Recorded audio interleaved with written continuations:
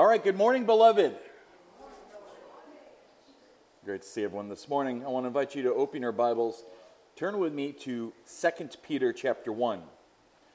2 Peter chapter 1, as we are continuing in our series, Growing in Grace, a verse-by-verse study of Peter's second epistle.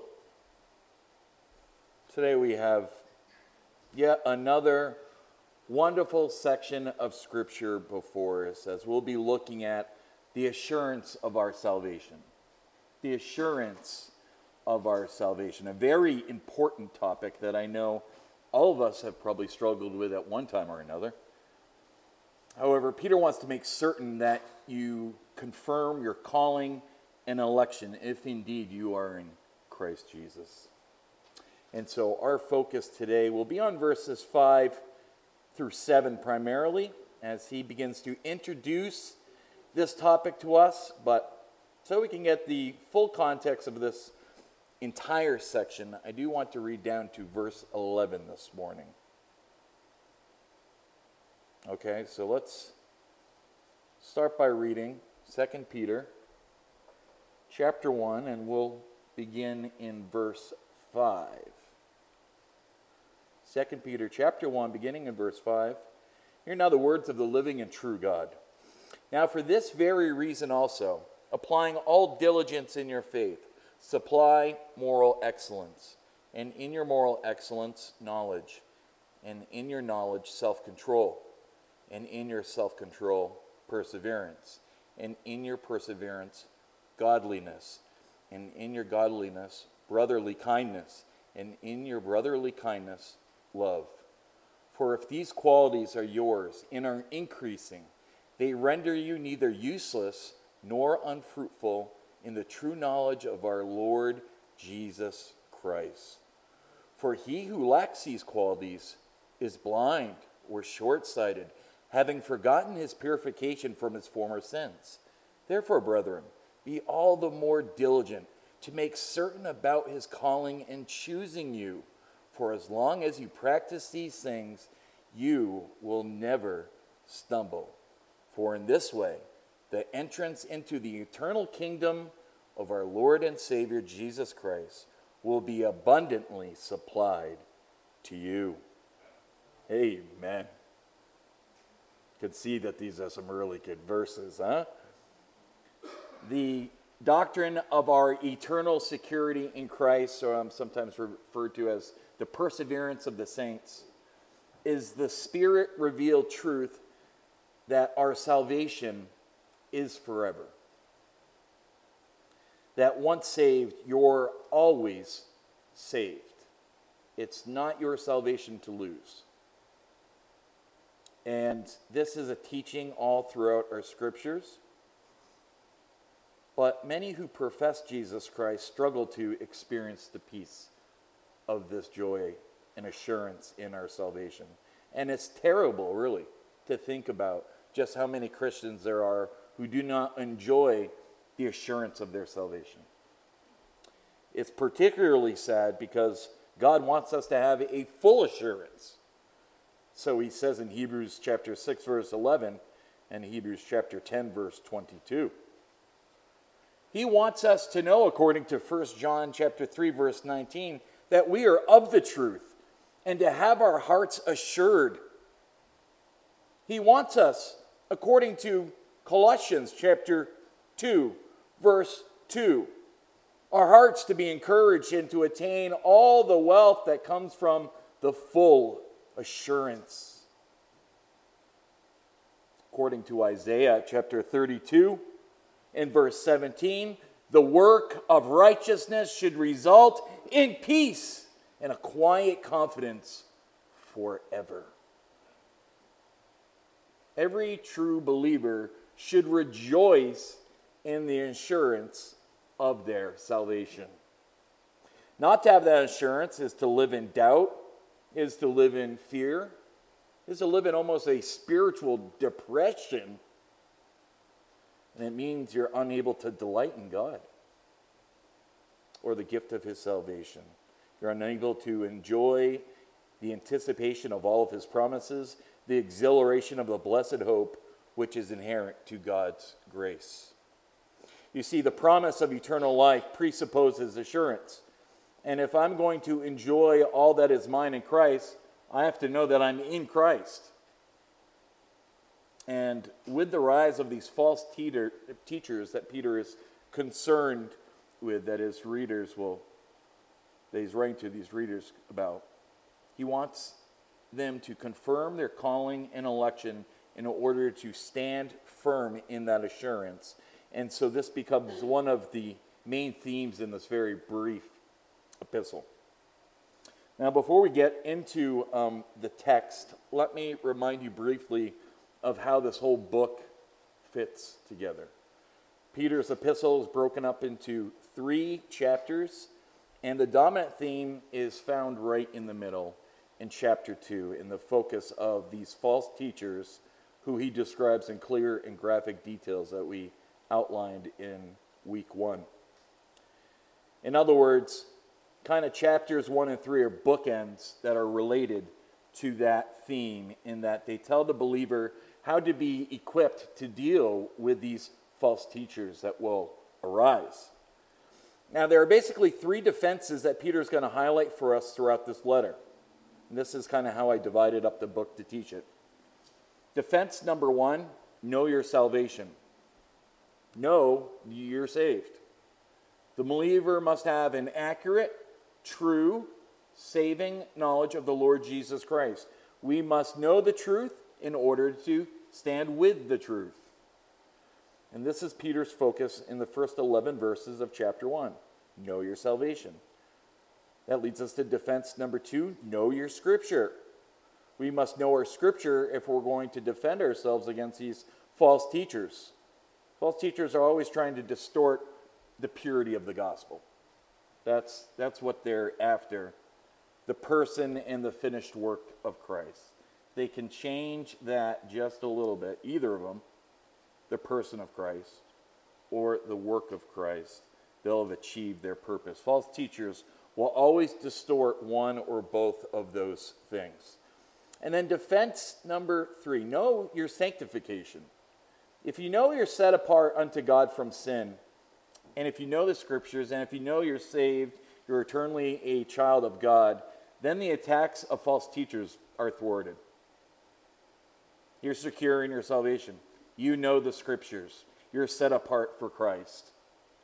If you don't know that you're eternally saved, and if you don't know the scriptures, and if you don't know you are in a continual state of sanctification, then you become a ready victim for false teaching. Now, we've been looking at that first section, Know Your Salvation, which is an essential defense against false teachers. If you have on the helmet of salvation, then the fiery darts and blows of Satan that come against you, that make you want to doubt your salvation and doubt the finished work of God, they are thwarted. And you will be protected from false teachers. That's why it's the first line of defense. You must know your salvation. That's what Peter's been focusing on in these first 4 verses we've covered thus far in chapter 1. Just by way of quick review, in verse 1, he showed us the source of our salvation. To those who have received a faith of the same kind as ours, by the righteousness of our God and Savior, Jesus Christ. In verse 2, he showed us the substance of our salvation. It's predicated on grace and peace in the knowledge of God and of Jesus our Lord. And then in verses 3 and 4, you must know the sufficiency of your salvation, as he has granted to us everything pertaining to life and godliness. And now, in verses 5 to 11, Peter says, I want you to know the certainty of your salvation. The certainty of your salvation. He wants you to be certain that, in fact, you are saved. And why is this so important, you ask? Well, because false teachers will always try to tell you another way of what? Salvation. But if I know where I stand in terms of my salvation, then there's no attraction from false teacher. And so Peter says in verses 1 through 4 that we have received a faith by the righteousness of God and our Savior, Jesus Christ. And in verse 2, it was by his grace that we can now have peace with God. And through that grace, he has given us a true and saving knowledge of Jesus our Lord. In verse 3, he called us by his own glory and excellence. He changed my life by his divine power, and how has granted to us everything pertaining to life and godliness. And yet, in verse 5, he says, for this very reason also, applying all diligence in your faith, supply moral excellence. Now that's quite a paradox, isn't it? In verses 3 and 4, he says, we have everything we need in Christ. And then in verse 5, he says, now you apply all diligence. You better apply diligence. How can you add anything to everything? Well, when we're talking about our salvation, you can't. And so we must be very careful when we approach verses like this. To be clear, the gospel itself doesn't ask us to do anything. It first of all announces to us what God has done for us. That's what's first, before anything else happens. It's what God has done for us. See, the gospel isn't what would Jesus do, now you go and do that. The gospel is what has Jesus done, now believe that. One of the very essentials of the gospel message out of the gate is to show that man, as he is by nature, cannot do anything good. It's the doctrine of depravity. It's scriptures like Ephesians 2:1, which declare, as for you, you were dead in your trespasses and sins. Or a few verses later, Ephesians 2:3, which says, we were by nature children of wrath, just as the rest.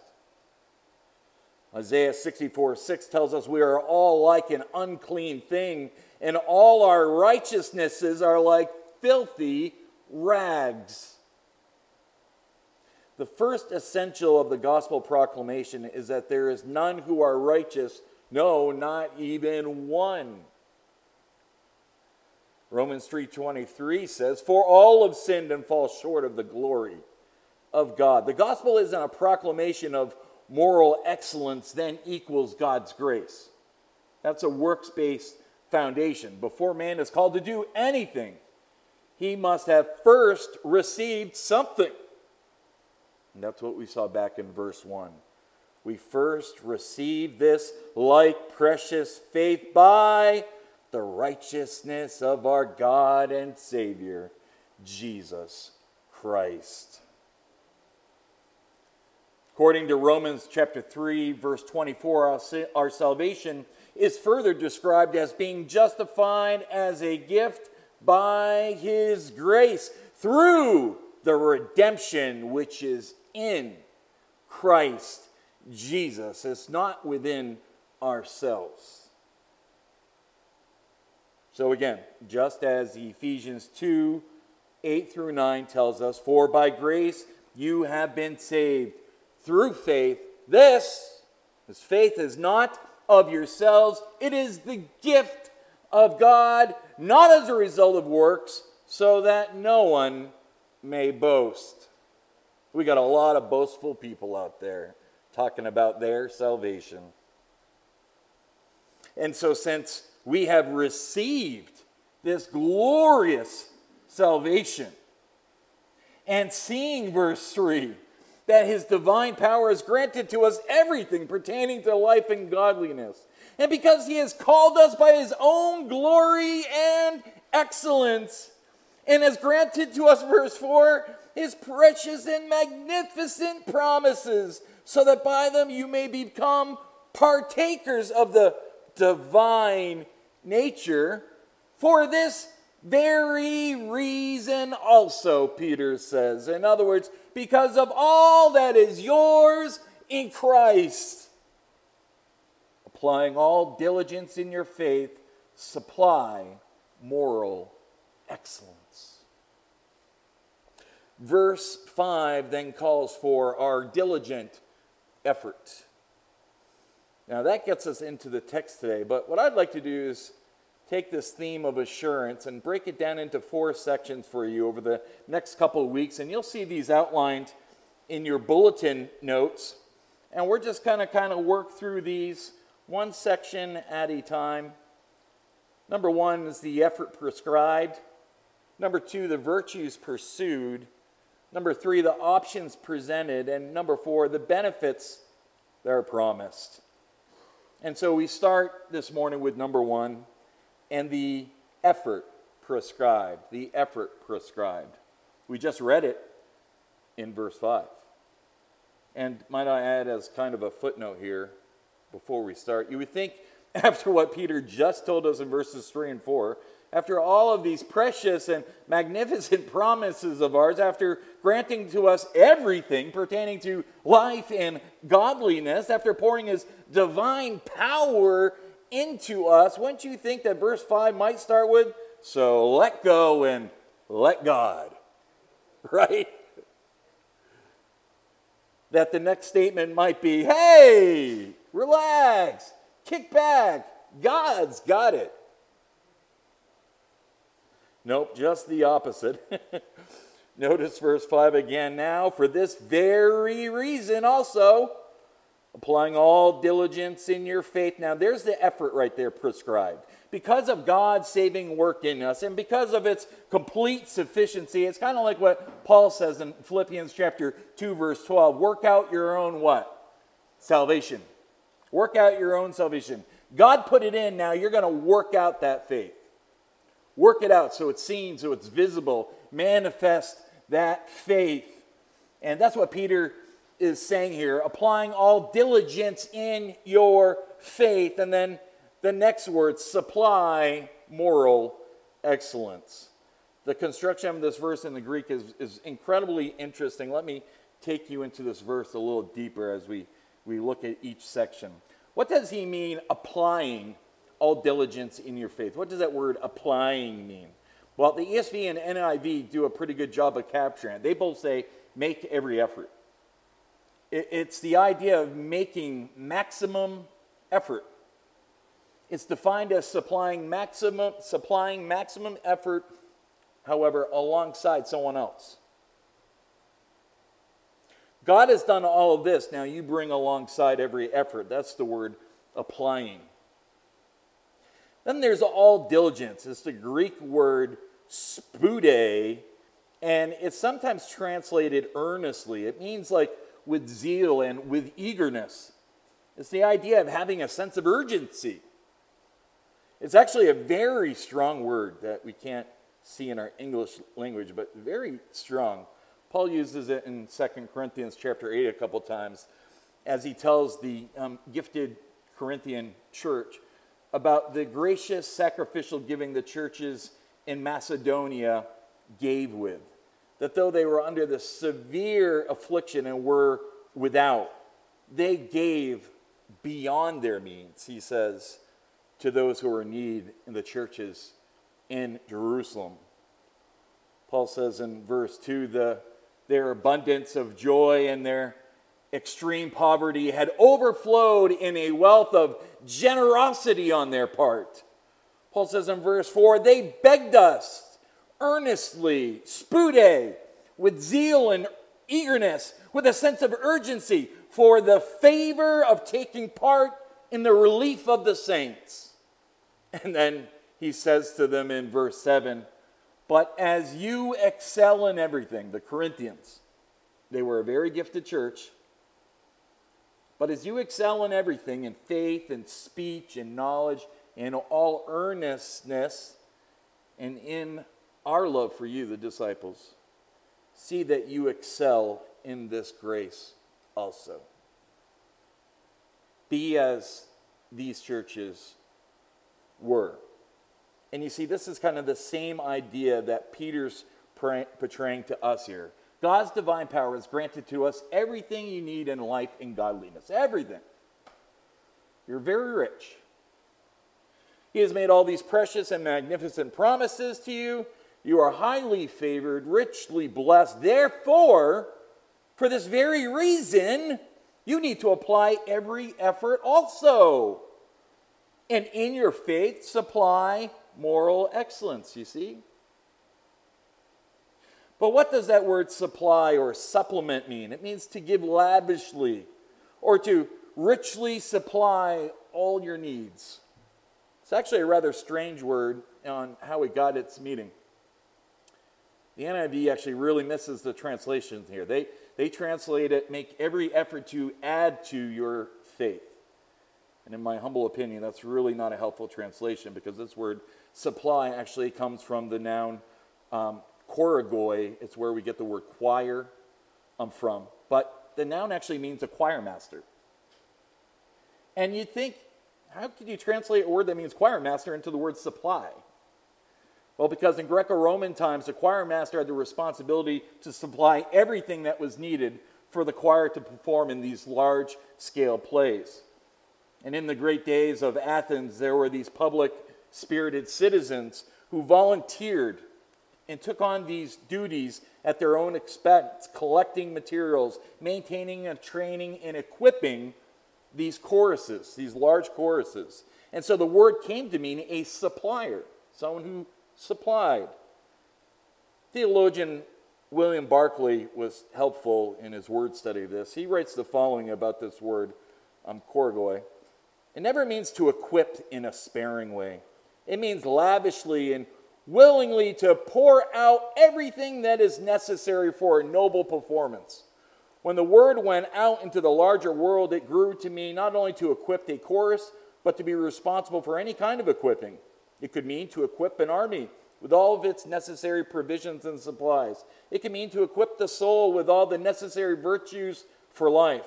But always at the root of it, there was always the idea of willing, lavish generosity in the equipping. And so this is the word that the Spirit of God chooses to give here to Peter. And so look again at verse 5 and Peter's instruction for us. He says, for this very reason also, because of all that Christ has done for you, applying all diligence in your faith, because of God's saving work in us, because of the complete sufficiency we have in Christ, apply all diligence in your faith. Now our faith is already assumed here. We received it, you'll remember, back in verse 1. Faith is the ground in which these flowers of sanctification are going to grow in. God puts the faith in, and now He's requiring you work out that faith. It's a living faith, an active faith. We're not passive in our sanctification. We have to pick up our Bibles and read it. We work it out. And so that's number one, the effort prescribed. Apply all diligence in your faith. Next, number two, I want you to notice the virtues pursued. These are a list of virtues that Peter says he wants us to pursue. What does a believer need to pursue in his or her life to bring about this assurance that God wants us to have in our salvation? Verse 5 continues with a list of 7 virtues which should be a part of every believer's life as we grow in the grace and knowledge of our Lord and Savior, Jesus Christ. So Peter continues there in verse 5. He says, in your faith, supply moral excellence, and in your moral excellence, knowledge, and in your knowledge, self-control, and in your self-control, perseverance, and in your perseverance, godliness, and in your godliness, brotherly kindness, and in your brotherly kindness, love. So there's 7 virtues to be pursued, and I think you'll be very refreshed and edified as you see what Peter's building up to here as we go through these. So let's look at them. The first one in verse 5 is listed in the New American Standard Bible as moral excellence. It's the Greek word arete, which means exactly as it's translated, moral excellence, or it can mean virtue. Same thing. And it refers to one's integrity. It was used in classical time, Greco times, to mean a God-given ability to perform heroic deeds. It was attached to heroic deeds, but it came to mean the quality of someone's life. It's actually very seldomly used in Scripture, but not in secular Greek. It's used a lot there. But it's a term of moral excellence, but it could also mean the excellent quality of something. For example, a knife was said to be arete if it cut well. A horse was arete if it ran fast. A singer was arete if they could sing well. But however, it was used, when it was used, it always meant as an operative virtue. It was never worked out in a vacuum. It was always worked out and seen by people. It was a virtue that was evident in the person's life. It was a virtue demonstrated for the world to see. And so we stand out from the world, having escaped the corruption, verse tells us, that is in it because of its sinful desires. And so Peter says, applying all diligence in your faith, with all your heart and mind and soul and strength, apply with great effort, with eagerness and zeal, moral excellence through your life. Now let me ask you a simple question. Where do we find the model of this moral excellence? Jesus Christ. Jesus Christ. That's why in Philippians chapter 3, verse 14, you have this monumental statement by the Apostle Paul as he lays down the pattern for believers' behavior. He says, I press on toward the goal for the prize of the upward call of God in Christ Jesus. And what he was saying was, I'm pursuing Christ. He admits before this in verse 12, not that I've already obtained this, for I am already perfected, but I press on, that I may lay hold of that for which Christ Jesus has also laid hold of me. He says, forgetting what lies behind and straining forward for what lies ahead. Paul, though he's locked up in prison, pressed on that he may lay hold of Christ. Moral excellence in Paul's life meant the constant pursuit of his Lord. Remember, he was the man who said, for me, to live is Christ. To die is gain. Either way, I win the prize, which is Christ. Paul, in his letter to the Thessalonian church, instructs them in chapter 4 on a life that's pleasing to God. He writes, and finally, brethren, we urge and exhort you in the Lord Jesus Christ, that as you receive from us instruction as how you ought to walk and please God, just as you actually do walk, that you excel still more and more. And then Paul goes on to tell them, for this is the will of God, your sanctification. And like Peter, he instructs them to live a life that the world would see as holy and virtuous and of moral excellence. And so Peter says, in your faith, supply that. Supply moral excellence and virtue, demonstrating your faith for the world to see Christ. Well, that leads us to the second of these virtues. And in verse 5 it says, and in your moral excellence knowledge. This is a discerning knowledge, for at the heart of moral excellence is a true knowledge of Christ. This is the word gnosis, not the epi in front of it that we've spent a lot of time on before. This is gnosis without the epi. The epi intensifies it. This rather refers to discernment and spiritual insight, that kind of knowledge.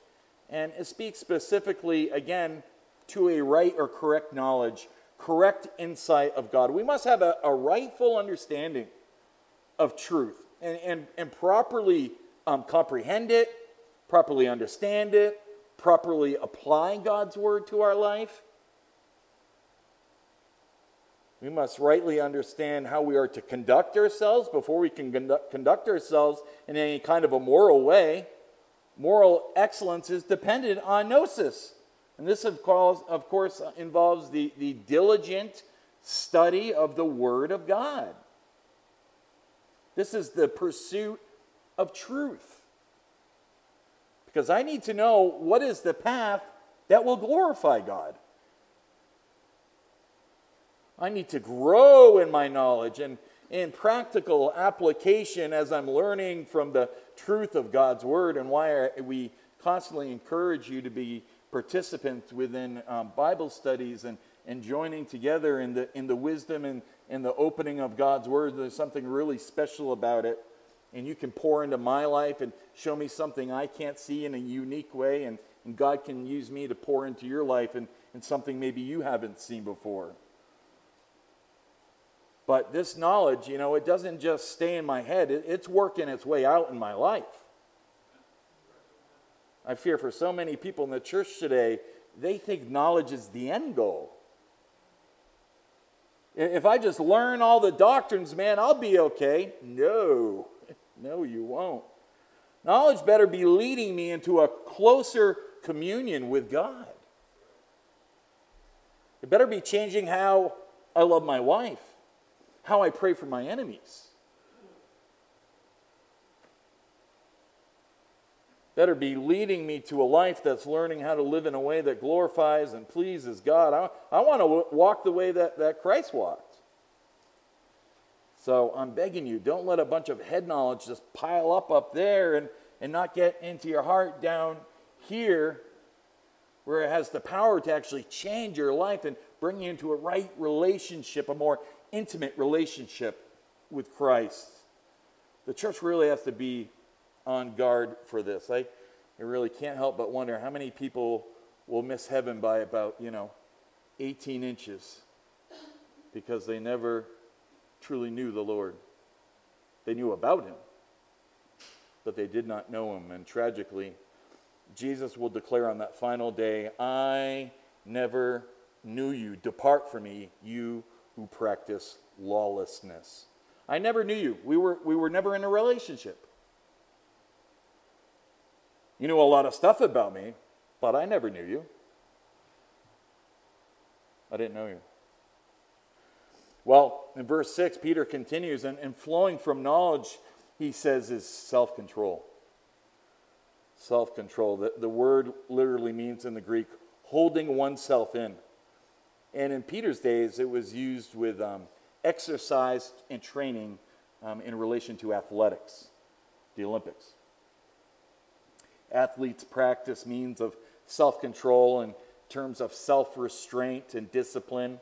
Paul talks about in 1 Corinthians chapter 9 how he disciplined his body into submission like that of a fighter so he would not become disqualified from preaching.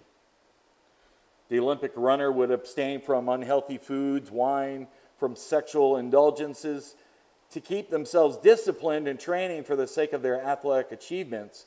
Here it speaks to controlling our own flesh, our passions, our sinful desires, rather than allowing yourself to be controlled by them, to be controlled by those passions and those lusts. And so he says, pursue moral excellence, realizing that at the heart of moral excellence is true knowledge, and that at the heart of knowledge is self-control. And by the way, just as a footnote, the false teachers typically claimed that their secret knowledge had freed them for the need of self-control. We'll see about this in the second chapter. They preached a license to indulge, that we're free, and obviously God can't be that mad. We're still alive and able to do whatever we want. They were greedy. They were exploiters of people. They followed after their own lust, and they restrained nothing. And Peter will say all of that in chapters 2 and 3. But here, once you read the full book and study it, you see Peter's reversing all of this. He's combating this false teaching right here in this list. Because this goes against everything the false teachers will try to perverse the gospel with. And he says any theology that divorces faith from its conduct is heresy. It's heresy. Trample foot the blood of Christ.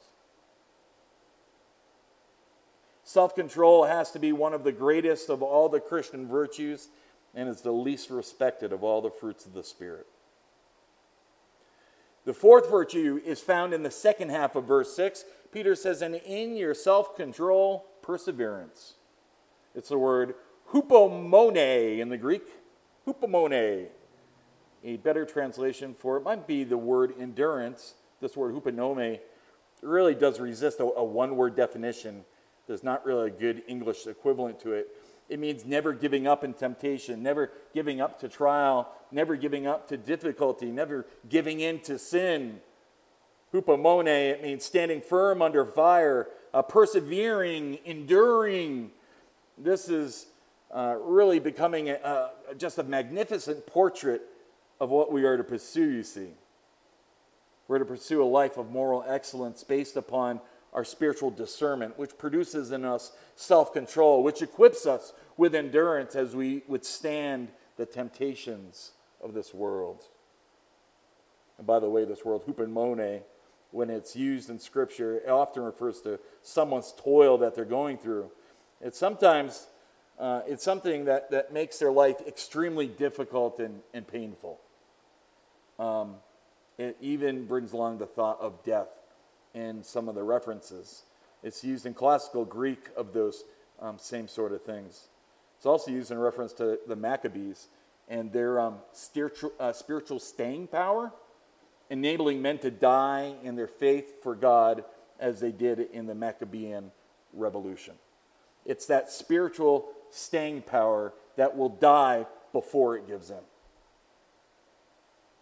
That strong, that resiliency. And again, I want to quote from theologian William Barclay, who does an excellent job with this word. He writes, quote, and now we can see the essence and the characteristic of this great virtue, hupomone. It is not the patience which can sit down and bow its head and let things descend upon it and passively endure until the storm is past. It is not, as is in Scott's wording, merely falling things. It is the spirit that can bear things, not simply with resignation, but with blazing hope. It is not the spirit which sits statically enduring in one place, but the spirit which bears things because it knows that these are the things leading to a goal of glory. It is not the patience which grimly waits for the end, but the patience which radiantly hopes for the dawn. Barclay says this word, hupomone, does not simply accept and endure.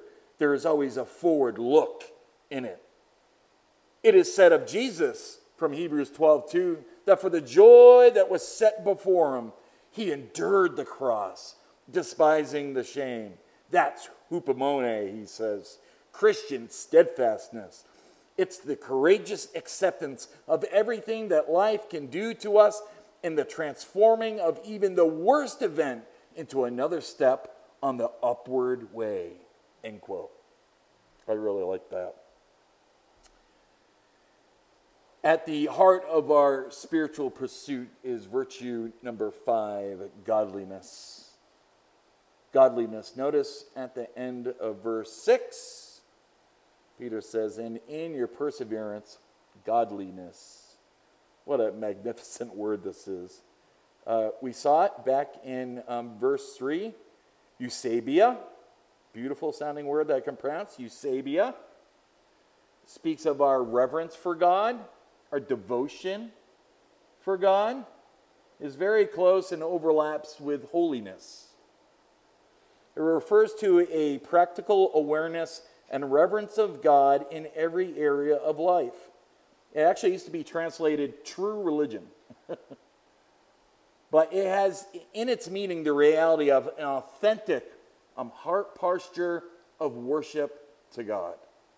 That's what it's trying to capture in this word. The Greeks used to say that a man was Eusebia, a lover of the gods. It's a word to describe someone who worships, who has reverence and who adores the one true God. In fact, Josephus, the Jewish historian, contrasts this word idolatria with eusebia. Idolatria is idolatry. And he compares it with eusebia, which means reverence and devotion. It sees God in his rightful place and worships God the way that he ought to be worshipped. Idolatry does the opposite. In 1 Timothy chapter 4, 7 through 8, Paul says, having nothing to do with irreverent, silly myths, rather train yourselves for godliness. For while bodily training is of some value, godliness is of value in every way, as it holds promise for the present life and also for the life to come. Godliness. The believer is to worship God, love God, to adore God, not just with music and stained glass, but with a life of reverence for God and devotion to his holy will. He's to do what David said in Psalm 16, set the Lord always before me. This is to be our commitment, beloved. False teachers are irreverent, irreligious, and ungodly. True Christians pursue practical awareness of God in every little detail of their life. They are characterized by deep reverence for God, which leads to courageous steadfastness, joyful self-control under temptation, built on knowledge and spiritual discernment in the pursuit of moral excellence. You see the fabric Peter is starting to weave together. It's beautiful, beautiful. That leads us to the sixth virtue in verse 7. And in your godliness, brotherly kindness. We know this word, Philadelphia, brother love. It means affection, friendship, love, mutual sacrifice for one another. The heart of godliness, the heart of reverencing God, beloved, is to love one another. In fact, 1 John chapter 4, verse 20 puts it in this way. If someone says, I love God, and hates his brother, he is a liar. For the one who does not love his brother whom he has seen cannot love God whom he has not seen. And this commandment we have from him, that the one who loves God should love his brother also. So if you are a true worshiper, or if you really are eusebia, godly and reverent, then you will demonstrate brotherly love towards one another. See, those two are inseparably linked. God and love for his people. You can't separate that. Our love for God and our love for neighbor are woven together eternally. A lawyer one time, of course, asked Jesus, Teacher, what is the great commandment in the law? And Jesus said to him, you shall love the Lord your God with all your heart, with all your soul, with all your mind. This is the great and first commandment. And a second is like it. You shall love your neighbor as yourself. On these two commandments, Jesus said, depend all the law and the prophets. They are inseparable. In fact, if you look at the 10 commandments, the first half of commandments are how to love God, and the second half of the commandments are how to love your neighbor. Well, the crowning element flows from the seventh and final virtue that we find at the end of verse 7. Peter says, and in your brotherly kindness, love. This is the familiar word of love, agape. It is the highest on the ladder of virtues. Agape is sacrificial, selfless love. This is the love of the will, not the love of emotion. In 1 Corinthians 13:13, the Apostle Paul said, and now these three remain, faith, hope, and love, but the greatest of these is love. In John 13, you'll remember our time there. Jesus raised the bar of what our love for one another should look like. He said, love God, love your neighbor as yourself. He says in John 13:34, a new commandment I give to you, that you love one another even as I have loved you. Not as you love yourself, as much as I have loved you. How far and why did Jesus love you? Well, in what ways did he love? He loved you totally, completely, sacrificially, unselfishly, and eternally. And the reason we are now to possess this kind of agape love for one another is, he said, for this, all men will know that you are my disciples if you have love for one another.